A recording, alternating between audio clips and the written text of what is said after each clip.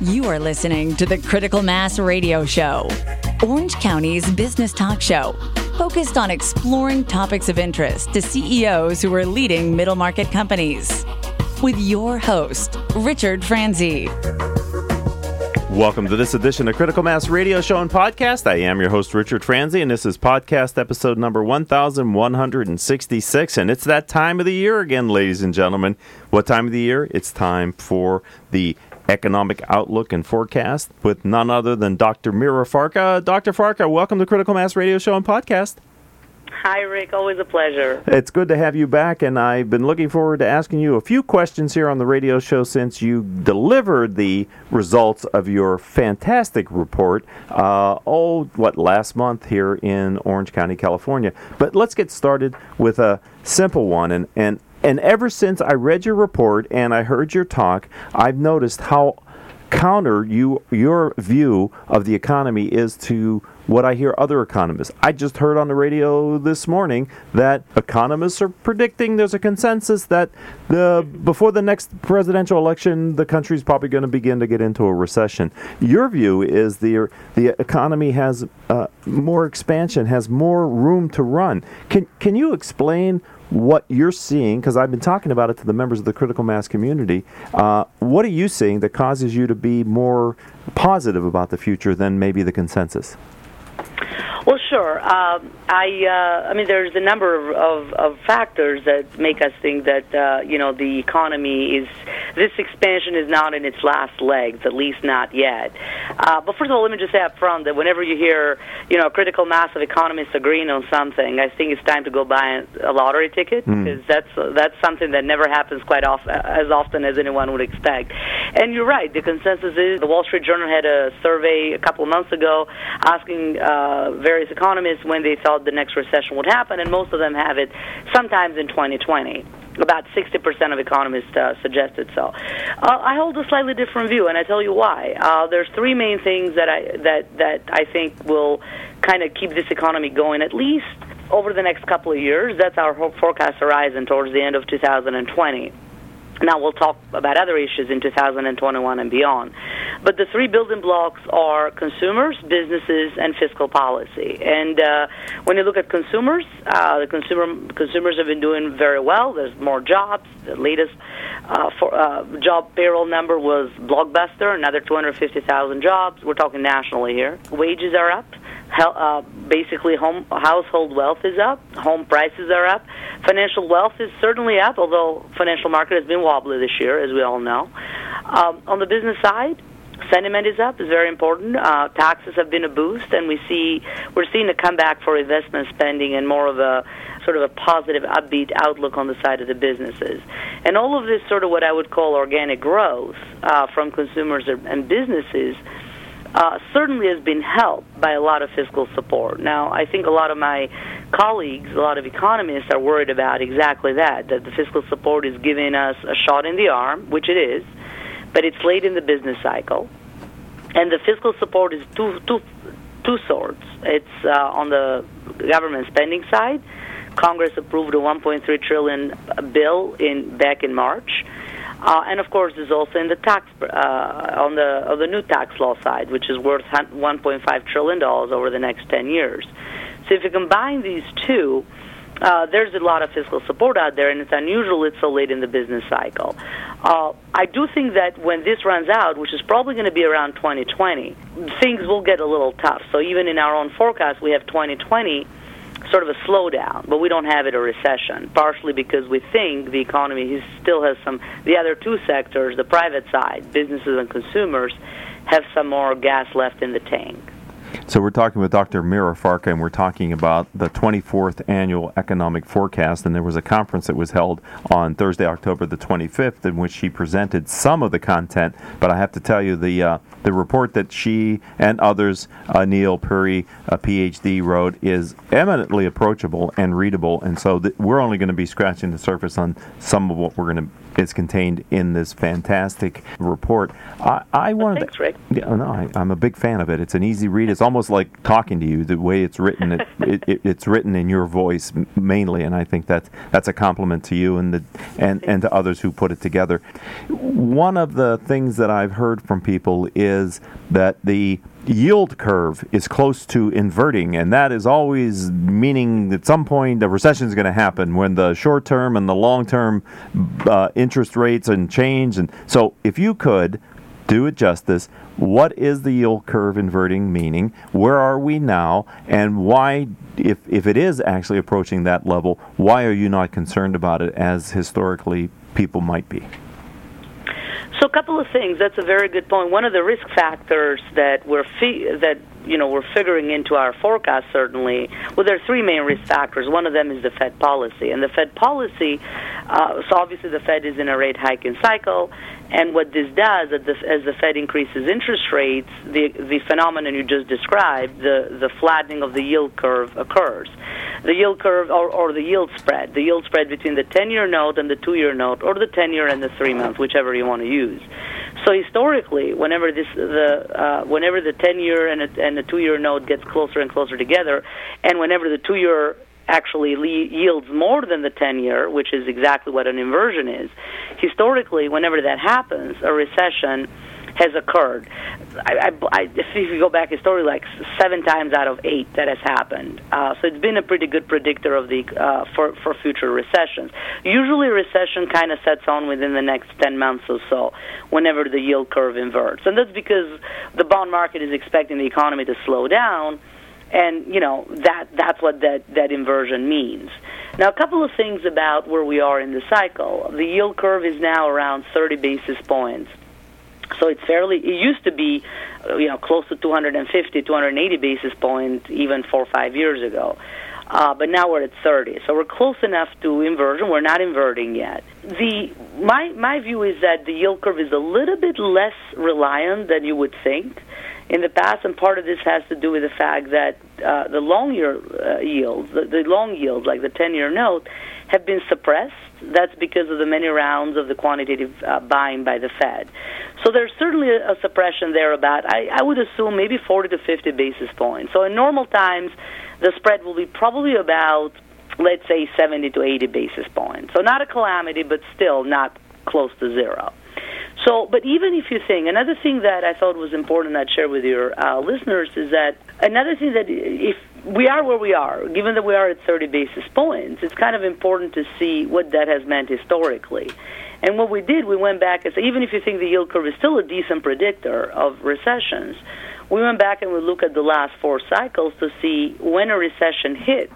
In other words, with how much lag did the recession hit when the yield curve was at the level that it is right now, at 30 basis points.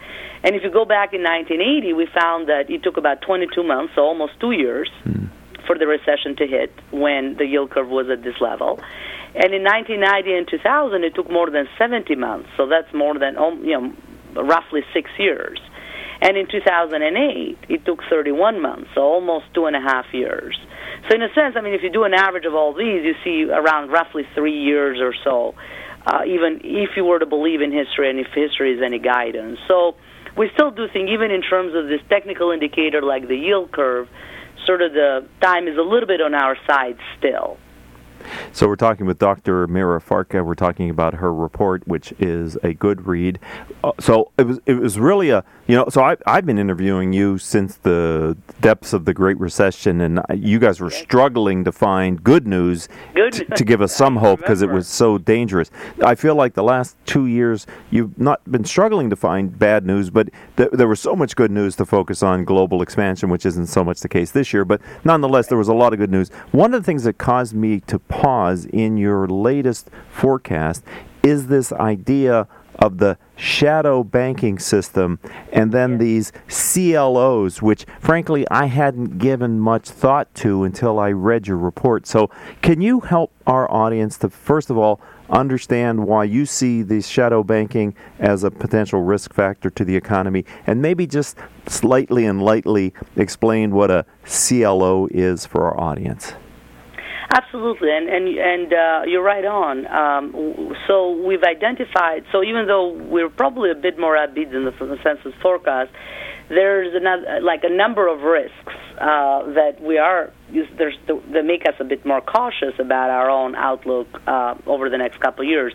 And some of these are, more imminent. Something like the Fed, which we already spoke. The yield curve, the trade concerns, and the global environment. So that's more imminent. But the ones you're talking about now, which is the shadow banking, the worries about CLOs, those are more background risks. So let's take them one at a time. Speaking of one of the things that worries us, it's not a crisis yet, but potentially could lead to a crisis a few years down the line, is the health of the corporate sector. If you look at the corporate sector, leverage has been very high. I mean, and not only the leverage is high, but the worry is that the quality of this leverage is actually a bit suspect. If you look at the corporate bond debt by ratings, about $3 trillion of ratings of debt is A level, which is fine, but another $3 trillion is B rated, which is kind of just a notch above junk, and you got an additional $1.3 trillion, which is just junk. And if you add to that the leverage loans, the CLOs that are actually, so the corporate leverage loans are the equivalent of the CDOs which takes us back 10 years ago in the housing market crisis. Now, the CLO volume is not nearly as high as the CDO volume, so that gives us a bit more hope that things will not get as bad. But certainly having CLOs that are in the amount of leverage loans are $1.4 trillion, CLOs are $500 billion, and this is building up day by day. So obviously, old risks, sort of old sins in a sense, have not completely been washed away. So it feels like even though much has changed since the last recession, not everything has changed. And in a sense, risks have sort of migrated from the housing market now, it seems, to the corporate sector. So that's one part of it. And then the other aspect that you asked was exactly the shadow banking. So again, if you think about what we did after the financial crisis, we completely, revamped the banking system, which is now completely totally regulated. In a sense, I feel like the banking sector has been sort of regulated to within an inch of its existence. Now, what has happened, again, risk has been migrated away from banks and towards the shadow banking sector, which is basically financial intermediaries, but that operate outside the arm of the regulatory reach. Think about, firms like BlackRock or Fidelity or Vanguard, right? I mean, these firms have seen an explosion of their assets, of their balance sheets. I mean, the assets used to be $30 trillion in 2009. Less than a decade later, they're now $76 trillion combined, right? So it's been a great time to be a shadow bank. And the problem is not so much with the shadow banking itself, it's just that we don't fully understand their models. They're not very well tested, unlike banks, which get annual checkup from the Fed and the regulators. These shadow banking firms, whatever you want, shadow banking sounds a little too shadowy, but certainly these firms are not very well regulated. We don't know their models, how well they are tested. We don't know how they'll perform should a recession hit, even a mild one. So again, they're very poorly understood and very badly tested. So that's where the concern is. So these are two of the main areas: the corporate health and the rise of the shadow banking that makes me think and makes me worry about things that issues that may repeat themselves. So we're kind of going to relive again. When the next crisis hits, we're going to relive again the same situation, and I'm not sure we're better prepared for it. Yeah, so so again, we're talking to Dr. Meir Farkas. So my concern with this one, and I don't want to overdrive this point, but my concern is when the water is high in the river, these kind of things are covered. But if a recession happens and the water starts to come down and companies are having a little bit more trouble repaying some of their leveraged loans and things, we might see an unanticipated negative consequence there because, like you said, we haven't stress tested this part of the financial industry. And it doesn't matter right now because everything's good times. But when things get tight, it might. That's exactly what happens. I mean, that's usually when we wake up and go, how did we miss this? Well, I mean, there are warning signs out there. It's just And I think, and to be fair, the Fed actually did kind of rise up a little bit of alarm back in 2014 about the CLOs, but they kind of dropped it. And in fact, the CLO market has gotten bigger and bigger since then. Oh, so I feel like some of these risks have not been sort of fully washed away. And because risk is a funny business. It's not going to remain in a well-regulated area. It's going to migrate. It's not going to be washed away, right? So I think that's what's happened. Yeah, I mean that's such a beautiful sentence, because risk isn't going to stay in a well-regulated arena. That's why it's well-regulated, to get the unnecessary risk out. But it's going to find somewhere else to go, and maybe it's found a safe harbor in this area. So I wanted to bring this topic up because I want the business owners and the CEOs who are listening to the radio show to at least have a curiosity about the shadow banking system and this term CLOs, just so they can do their own Googling and research on it. One of the areas, and I only have a few minutes left with you, time flies whenever you're on the show, Mira, is something that isn't being talked about, in my opinion, and I just try to have a little bit of a voice on this. And so if you could kind of give your perspective.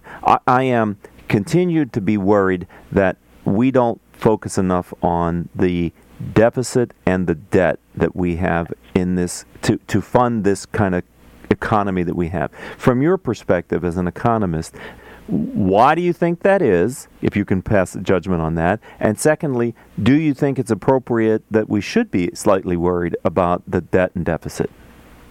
Absolutely. I mean, me and you have talked about the debt deficit for years, what it appears for years now. And to be honest, I'm a little bit perplexed that it isn't a bigger issue than what it should be. It kind of reminds me of what a saying of Ronald Reagan, which is, debt is so big that it's big enough to take care of itself. I feel like it's grown enough, nobody's talking about the debt anymore.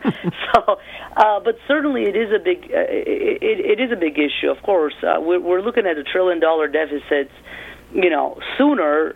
So basically, $1 trillion deficit is happening as soon as almost next year, almost $1 trillion, not quite $1 trillion, and then the year after will be $1 trillion.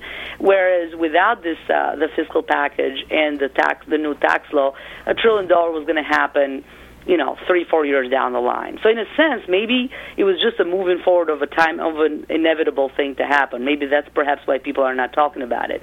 Another thing that's surprising to me, we have our own in-house survey that we carry out for 700 CEO business executives from Orange County, and debt is one of the. So we asked them, "What's your biggest concern?" And there's many things like political uncertainty, or elections, or global, North Korea, or global. And debt is always one of the questions we ask.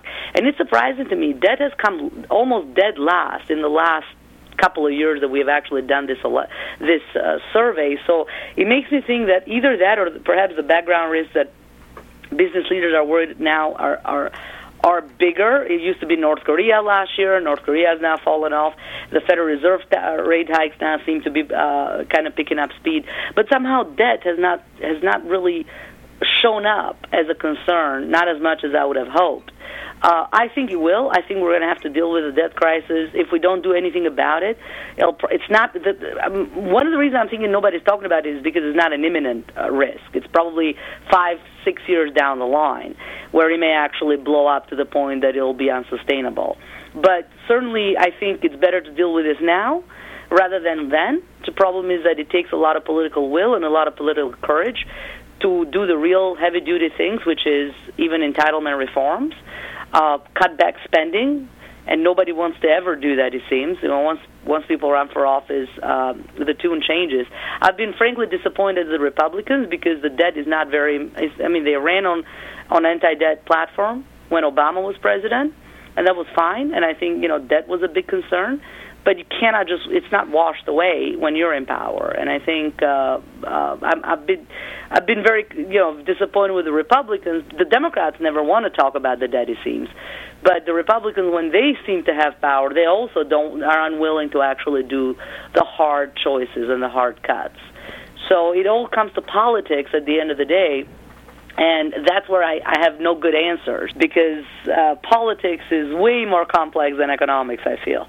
Well, Mira, and we're in a good economy, and the government, even with the tax cuts that were passed, still collecting a lot of revenues based on the individual's earnings and the corporate earnings, and company earnings in general, and we're at still a relatively low interest rate. But I could worry myself into saying a slower economy, which generates less proceeds for the government, and a higher interest rate, which makes their debt obligations more costly. That's a dangerous mix in my mind. It is a dangerous mix, and think about even the other on the other side. When a recession will hit. We're arguing whether it's going to be 2 or 3 years or 4 years down the line, but it will hit. And the question is, then you have the automatic stabilizers kicking in. So that debt that is probably forecasted now to be $1 trillion, $1.2 trillion could easily go, a couple of $1 trillion in when the next recession hits. Partially because you have all this the unemployment benefits, all these automatic stabilizers that kick in when people start losing jobs. So and given, as you described, the higher interest rate environment, that certainly is a recipe for disaster. I fear that's when we're going to start worried about it, but it may be too late to do something about it then. So, ladies and gentlemen, we don't want to leave this interview on a down note. I was encouraged by Dr. Farka's view of a couple years more in this recovery, and I think we need to be planning for growth in 2019 and taking advantage of a positive marketplace. But as citizens of this country, and maybe parents with kids and grandkids that are going to depend on a healthy economy, we also have to keep an eye firmly fixed on the future and expect better out of our leaders as it comes to this ever-mounting, insurmountable amount of debt that we've accumulated. So, on a positive note, it's great to have you back on the show. I always enjoy our time together. You're a dear friend of the program, and I appreciate the fact that you're willing to give the time to share a bit of what you know. If someone would like to learn more about the latest economic outlook and forecast, where would you suggest they go, Dr. Farka, to find it? They would go to the Woods Center for Economic Analysis and Forecasting at Cal State Fullerton. And trust me, if you download this PDF and you take it, there's a whole section which we didn't talk about because we didn't have time, which is really focused on the Southern California economy and Orange County in particular. This, for a business owner whose business may be heavily dependent on Southern California or Orange County, this is important reading because it talks about the housing market, the labor market, a lot of issues that today we just didn't have time because we're dealing with the macro stuff. But this is really critical to the viability of our business and our workforce moving forward. So there's much more to read in this than we were able to talk about. Thank you again for being a friend of the program and a part of our community. Thanks so much, Rick. Always a pleasure. All right. Enjoyed it. All right. And I'd like to thank Paul Roberts, who engineered his 4th show for me today in a row, and it doesn't even look like he broke a sweat, hardly. Our producers, without whom I could not do this show, Joan Park, Crystal Nunley, and Haley Stern. If you'd like to connect with me on social media, let's start on LinkedIn, where I am Richard Franzi, Franzi. And until the next time we have a chance to get together, here's hoping that all of your business decisions move your company in a positive direction. You have been listening to Critical Mass Radio Show Business Talk Show, focused on exploring topics of interest to CEOs who are leading middle market companies. With your host, Richard Franzi.